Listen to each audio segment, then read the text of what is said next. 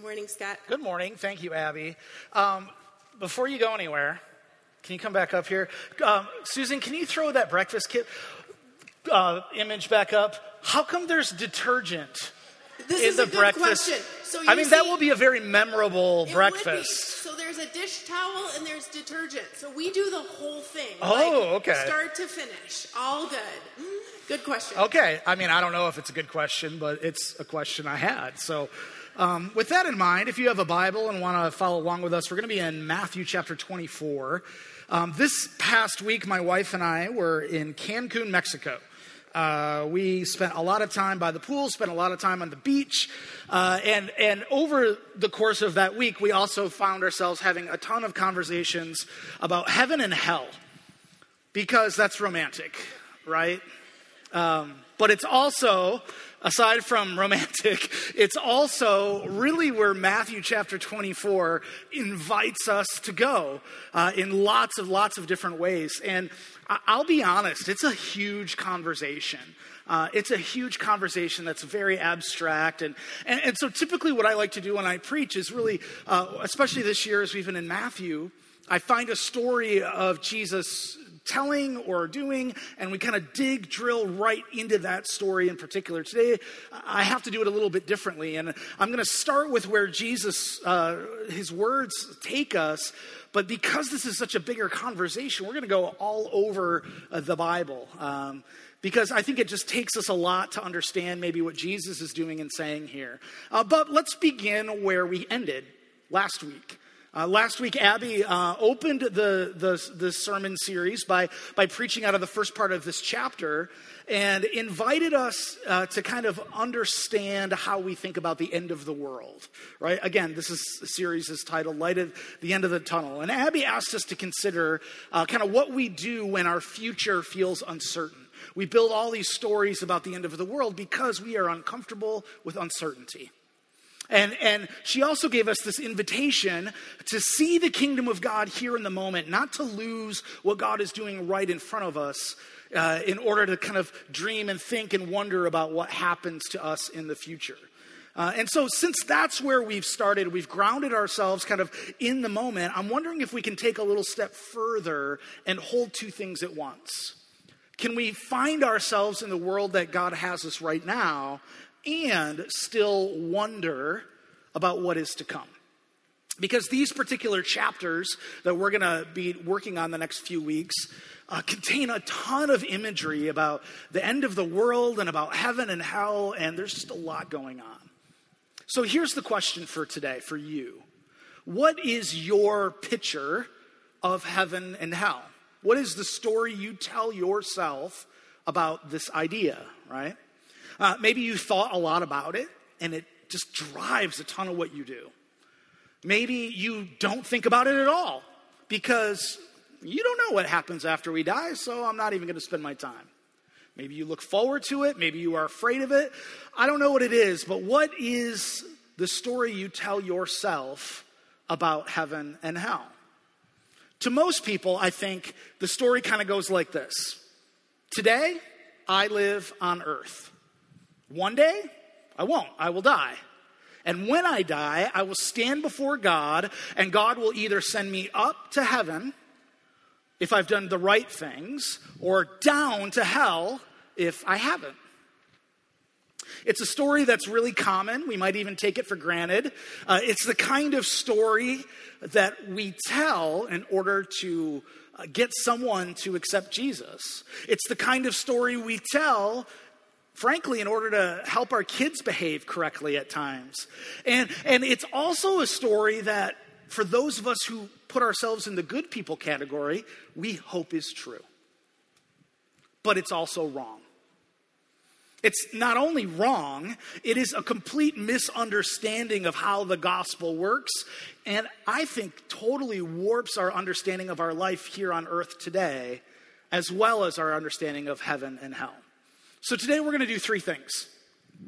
First, we're going to unpack that story. We're going to talk about where it comes from and how we get to this story that we tell ourselves about heaven and hell. So that's what we'll do first. After we do that, I'm going to tell you three problems with that story. And then finally, I'm going to give you one picture that can change the way you think about heaven and hell, and therefore about how you think about your life today. So one story, 3 problems, 1 picture. That's what we're going to do today. So let's start with our story. Again, that might not be exactly the story you tell yourself about heaven and hell, but it might be close. And I want to jump into Matthew chapter 24, verse 38, and just talk about how we think about that story. So let me get right into that. This is Matthew. For in the days before the flood, people were eating and drinking and marrying and giving in marriage, up to the day Noah entered the ark. And they knew nothing about what would happen until the flood came and took them all away. And that is how it will be at the coming of the Son of Man. 2 men will be in the field, one will be taken and the other left. 2 women will be grinding with a handmill, one will be taken and the other left. Therefore keep watch, because you do not know on what day your Lord will come. And then we'll jump down to verse 45. Who then is the faithful and wise servant, whom the master has put in charge of the servants of his household to give them their food at the proper time? It will be good for that servant whose master finds him doing so when he returns. Truly I tell you, he will put him in charge of all of his possessions. But suppose that servant is wicked and says to himself, my master is staying away for a long time. And then he begins to beat his fellow servants and to eat and drink with drunkards. The master of that servant will come on a day when he does not expect him, at an hour he is not aware of. He will cut him into pieces and assign him a place with the hypocrites, where there'll be weeping and gnashing of teeth. So that's Jesus talking. And it's a really bleak picture that he tends to paint, isn't it? And I think it's a picture that has a power to shape the story we tell ourselves about heaven and hell. Let me show you what I mean. Those first few verses in Matthew 24, verse 39, this is how it's going to be. 2 people will be in a field. One of them's just going to be gone. 2 women will be doing their chores, and poof, one of them disappears. I can see how when we hear these words, we come to believe that someday we're just going to be plucked off the earth. We won't even know when it happens, and many people refer to this as the rapture. This moment in time where people are lifted up to heaven in a blink of an eye. Now, just so you know, most mainstream denominations and understanding of Christianity totally reject this idea of the rapture. And as a Reformed church, we do as well. But when Jesus talks like this, it's really hard for that not to stick inside of us, right? That one day we're going to be whisked away to heaven in some kind of grand rapture, right? So that is one part of this story. Another part of this story that I think shapes us is Jesus talks about servants, doesn't he? Right? In that second part, he talks about a good master who treats his servants well, wicked masters who beat their servants. And with that kind of language, now we internalize what the criteria might be to get whisked away to heaven, right? We do good things, we're a good servant, that's what happens to us, we go to heaven. We don't, well, we end up left behind, I guess. So, and then finally, let's get to that last verse that I read in verse 51. He will cut him into pieces and assign him a place with the hypocrites, where there'll be weeping and gnashing of teeth. This is the one that leads us to believe this idea of hell as a place of torture, as a place of punishment, this eternal torture chamber, right? Not only will a good person kind of get to go up to heaven, but a bad person results in this eternal torture chamber. Maybe you're familiar with the idea of Dante's Inferno. It's been around for a really long time. It's this epic poem, the Divine Comedy, and Dante does a lot of work in this epic poem to shape our perception of hell. He kind of paints it as these layers, these 9 circles of hell that exist with varying levels of torture and punishment. And the worse sinner you are, the deeper you go, and the worse punishment you experience. So are you tracking so far with our story? Right? Good people whisked away to heaven. bad people tortured in hell? It's all determined by the good or bad things you do right now. That's the story. You may not have thought this deeply about heaven and hell, but I'd venture to guess that this story feels familiar to the story you tell yourself when you think about this idea.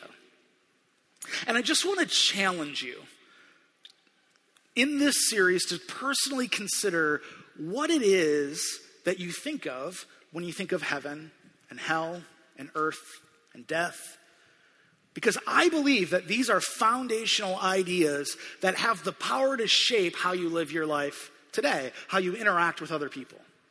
I mean, if you believe in a hell, it shapes the way in which you live. If you believe the story, if I die, God's going to send me up or down based on what I've done, that shapes your life. It shapes how you interact with the world. That's the story we tell ourselves. And now let's get to some of the problems, because this story has problems. And I don't think that Jesus is mistaken in the way he talks in this chapter. I think the way we interpret what he's saying is not in line with the totality of the gospel. So let me give you 3 problems with this story.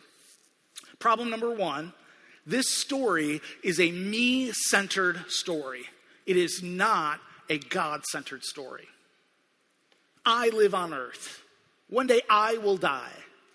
And then I will stand. And if I was good or bad, God will send me somewhere. Who's the main character in that story? It's you. It's me. And if this is the way you think about the afterlife, if you think about heaven and hell, then you have placed yourself as the main character in the story. And just a spoiler alert, whenever you do that in life, it ends up bad for you. It will, right? And that's a problem, because that is not the gospel's understanding of the story. The gospel is God-centric. He is at the center of every story. The story starts with God, it ends with God. God is throughout the middle of every single piece of every story of our lives. I actually really love the way the Apostle Paul talks about this in the book of Ephesians. Ephesians chapter 1, verse 3. Listen to what Paul says. Praise be to the God and Father of our Lord Jesus Christ, who has blessed us in the heavenly realms with every spiritual blessing in Christ. For he chose us in him before the creation of the world to be holy and blameless in his sight.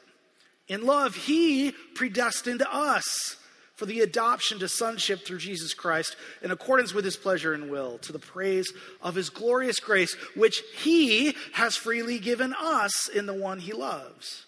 In him, we have redemption through his blood, the forgiveness of sins in accordance with the riches of God's grace that he lavished on us. With all wisdom and understanding, he made known to us the mystery of his will according to his good pleasure, which he purposed in Christ to be put into effect when the times reach their fulfillment, to bring unity to all things in heaven and on earth under Christ. It's he, and then it's us. The Apostle Paul is perhaps the greatest gospel storyteller there ever was. And the way Paul talks about the story of the gospel always starts with God. It always starts with God and flows to us from him. In fact, this is what I love about the book of Ephesians. This is a letter he wrote to followers of Christ in the town of Ephesus. And that letter is 6 chapters long.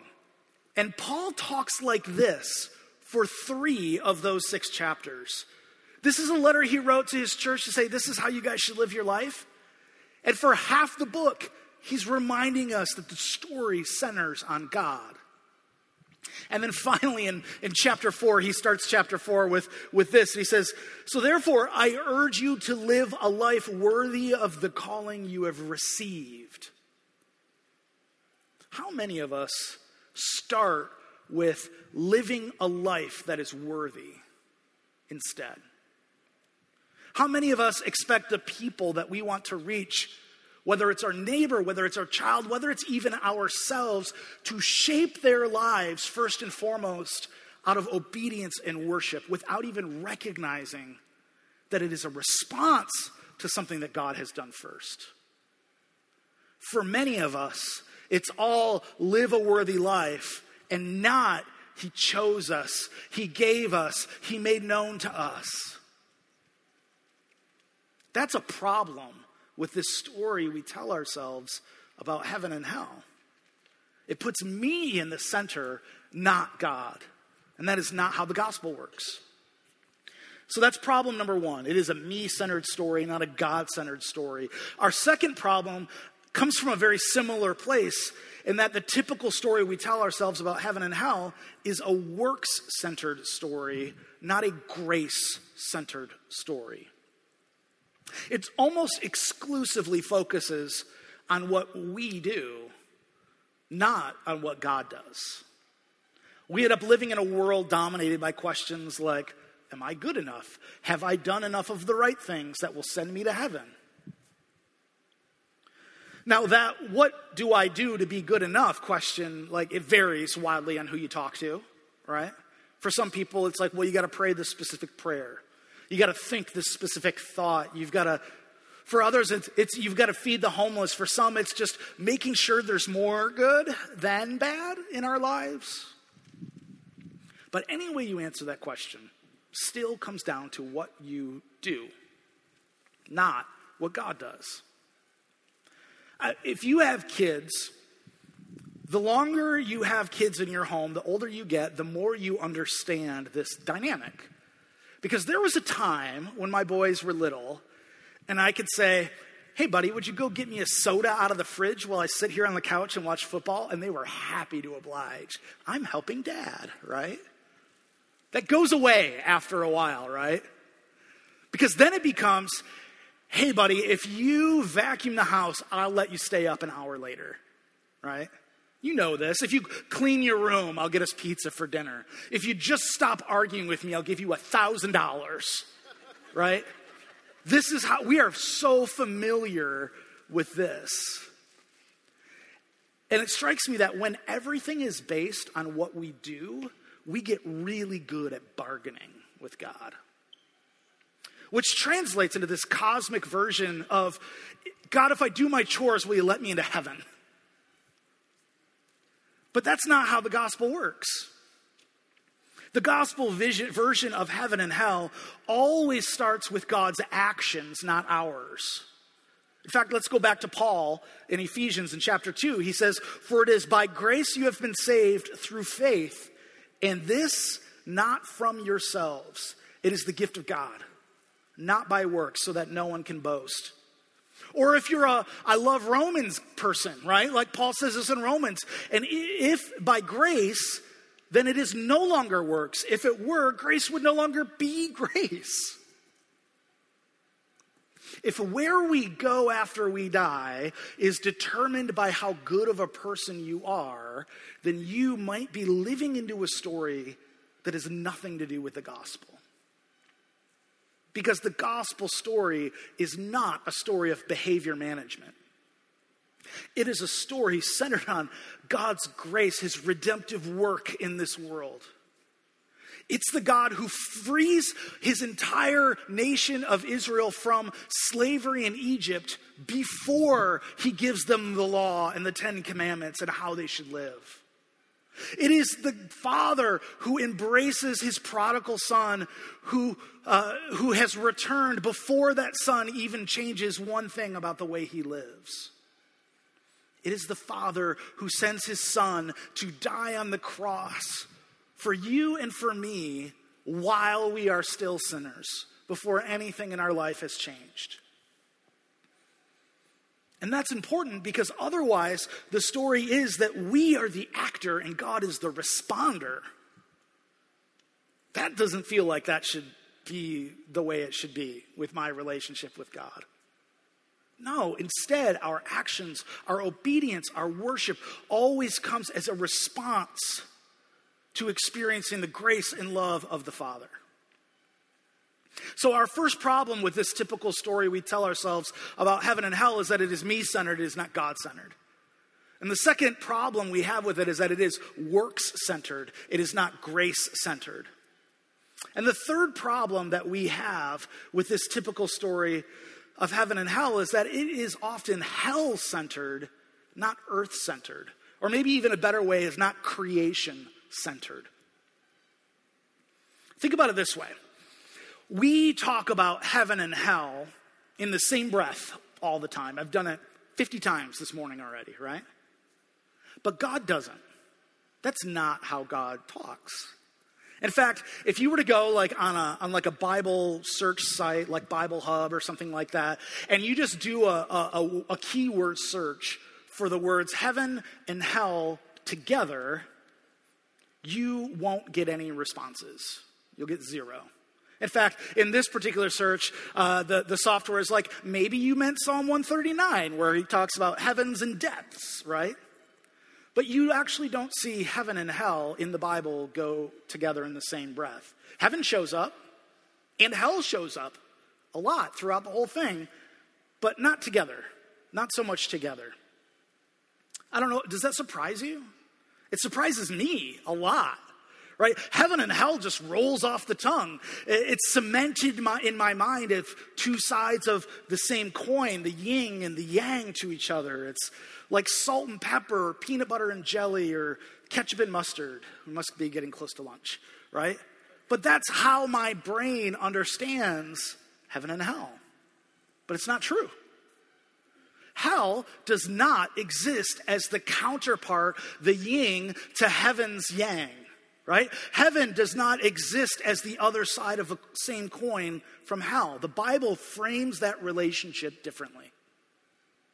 Now, do that same search again, and instead use the two keywords of heaven and earth, and you get a whole different response. You get almost 200 verses where heaven and earth show up together. It's all over the Bible. Genesis 1 verse 1, in the beginning, God created the heavens and, thank you, the earth, right? Deuteronomy, for what God is there in heaven or on earth who can do the deeds and the mighty works you do? Or what about Psalms, the poetry of the psalmist? Let heaven and earth praise him, the seas and all that move in them. Get to the New Testament. Above all, my brothers and sisters, do not swear, not by heaven or by earth or by anything else. Go to Revelation, the picture of the end, this image. John writes, then I saw a new heaven and a new, for the first heaven and the first earth had passed away and they were no longer any sea. It's interesting. I don't know if that surprises you, but it surprises me. And here's what you need to know, that heaven's primary counterpart in the gospel story is not hell, it is earth. It is creation. Because Genesis tells us that in the beginning, God created the heavens and earth. It does not say that God created heaven and earth and hell. Instead, what it says is that God created heaven and earth, and that relationship is torn apart by sin. That heaven and earth were created in an integrated relationship. God made his home on earth. He walked through the garden with humanity, with his creation. And then that relationship was torn apart by sin. And only after that point do we see language like God makes his home in heaven, right? And like everything else in the gospel, the relationship between heaven and earth is meant to be reconciled, to be brought back together. So God's purpose is not to get us out of earth and into heaven. It's to bring heaven and earth back together. I saw a new heaven and a new earth reconciled together. So does that mean hell doesn't exist? No, of course not. Because for the world to be reconciled to God, it must be reconciled from something. From the divisive and the destructive power of sin, it must be rescued from hell. Hell is a real thing. And you have a ton of questions about hell that I'm not going to talk about today. But next week I will. Next week, in the next part of this series, I'm going to focus specifically on the nature and understanding of how do we think about hell. Where it is, how it's broken our world. But for today, when we tell our typical story of heaven and hell, we tend to tell a story that is centered on avoiding hell. But the gospel tells a story that is centered on reconciling the creator and the creation, bringing together heaven and hell. So we have problems with this kind of story. It's that it's me-centered, it's not God-centered, it's works-centered, it's not grace-centered, and it's hell-centered, not earth-centered or creation-centered. So now I've kind of undone that typical story we tell ourselves. And I don't want to just leave it all in a pile and go, all right, good luck with that, right? I want to give you a picture that will help you think differently about how you see the gospel story at work in heaven and in hell, but also in our life today. So let's get to our first picture. This is a picture of our typical story, right? Today I live on earth. One day I'm going to die. God's going to send me up to heaven or down to earth, depending on how many good things I've done, right? That's an image of our particular version of the story. And our version of the story has problems. Lots of them. I just talked through 3 of them. But the gospel version of this story is different. It's our second picture, right? The gospel version of this story is that God created heaven and earth in relationship. And our world is ravaged by the power of hell, the power of sin that comes from the result of the fall. So that's the reality of how these things are working. And then in our third picture here, in order for God to move that forward, to reconcile earth and heaven again, he needs to remove that destructive power of hell.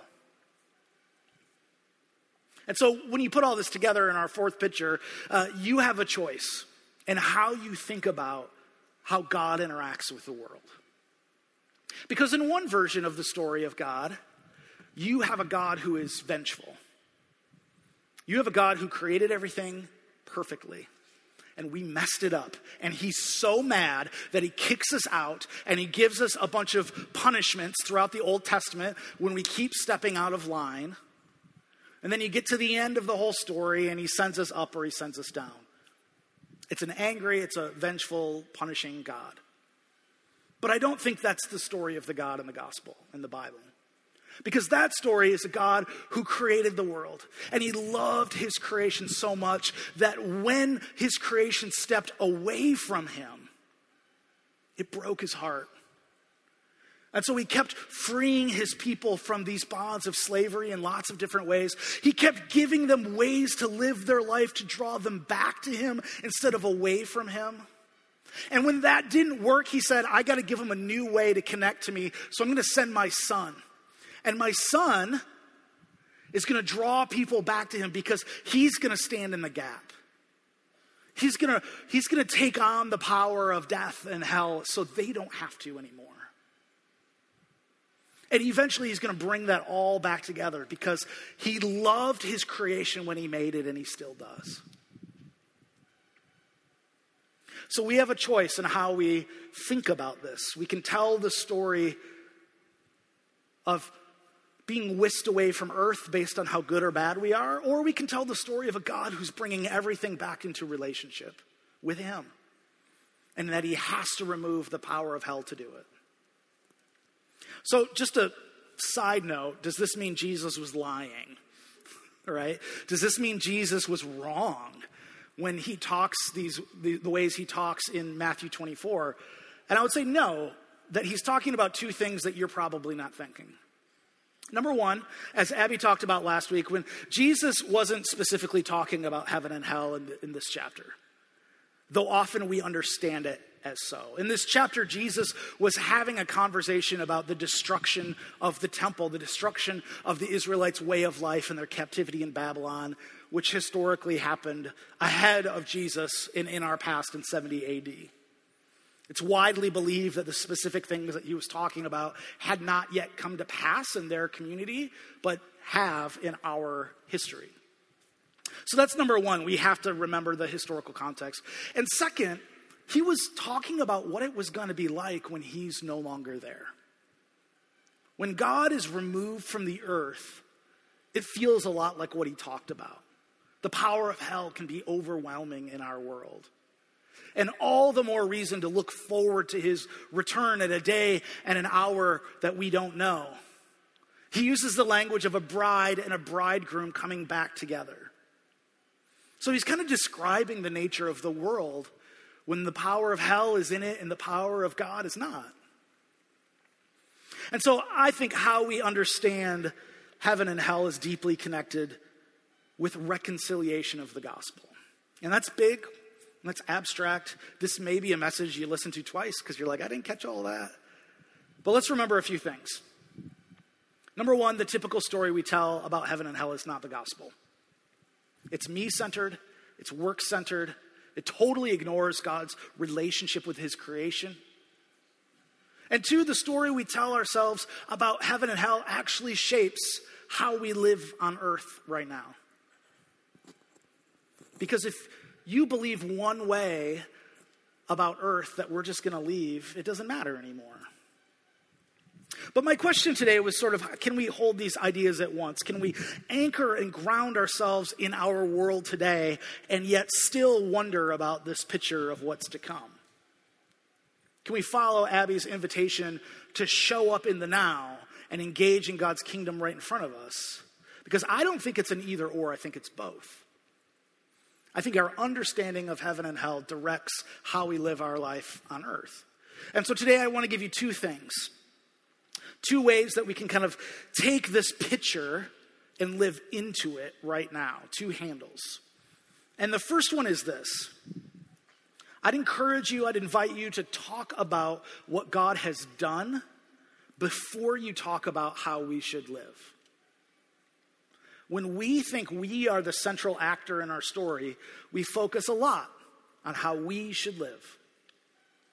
Whether we think that the way we live determines our place in the afterlife, or just simply believe that we have the most clear certainty on how the world works. Whenever we are the central actor in the story, we tend to move away from the gospel. Let me say that again. Whenever we are the central actor in the story, we tend to move away from the gospel. So instead, we should make it a practice to recognize God first and foremost. And when we do that, we talk differently, right? What would it look like for you to talk to your children first about who God is and what he has done before you ask them to change how they live their life? What would it look like for you to talk every single day about what Paul talks about in Ephesians? About a God who is for us, about a God who loves us, about a God who has grace for us. Talk about what God has done before you talk about how we should live. It'll change the way you interact in this world. This understanding of how God relates to his creation will change the way you live. So that's the first one. If we want to live into a new story, we talk about what God has done before we talk about how we should live. Number two, help the bride prepare for the wedding. Help the bride prepare for the wedding. You see, when we follow the typical narrative, our world, our relationships, our priorities, at the end of the day, they don't mean much, right? The world is just temporary. It's going to hell in a handbasket, right? Like, there will be some glad morning when this life is over where I'll fly away. And that turns this world, this culture, these relationships into something we use and something we consume. But God does not view our world as something temporary to use and consume. God does not think of this world as a prostitute. He thinks of this world as his bride. As his bride, as this thing he loves that is coming together in reconciliation. And here we are helping the bride prepare herself. So if we believe the gospel understanding of eternity, it drives us to engage the world as God would. And there is a gentleness, and there is a preciousness, and there is a deep devotion and love in our approach to a bride, rather than something that is temporary that we use and throw away. So are you helping the bride prepare for the wedding day? Are you bringing about reconciliation and wholeness in the world that you live in? Or are you bringing about more division? Are you bringing things together or tearing them apart? Are you bringing about God's kingdom, or are you keeping it separate from the world? Again, it's a big idea, but if we can live into a new story, if we can think of a new way in which God relates to us and God relates to heaven and hell, we can change the way we live on earth today, because God is a God of reconciliation. He has a plan to bring heaven and earth back, heaven and creation, into this integrated relationship, creator and creation, once again in harmony. And I think if we truly believe that, it changes the way we live. And so that's our invitation today, to tell ourselves a new story and to live into a new story of the God of reconciliation. Let's pray together. Lord God, I'm grateful today for different ways of thinking and understanding how you are at work. Because God, I confess that I don't know everything. I have a lot of questions. I wonder a lot about the nature of who you are and how you work. And God, I confess that there's nothing like the idea of heaven and hell that gets us more confused, because it is something we cannot know. But God, I ask you to draw us into your gospel story. Draw us back to the text. Draw us back into the scripture, and help us to see the story that you're writing right in front of us, and how that story will continue beyond our death and into eternity, because God, you are the main actor in that story, and we aren't. And we confess the times where we put ourselves in the center of the story, where we move ourselves away from you. And we ask you to forgive us and to do what you have done throughout the entire story of history. Continue to draw us back to you. And we pray all this in Jesus' name. Amen.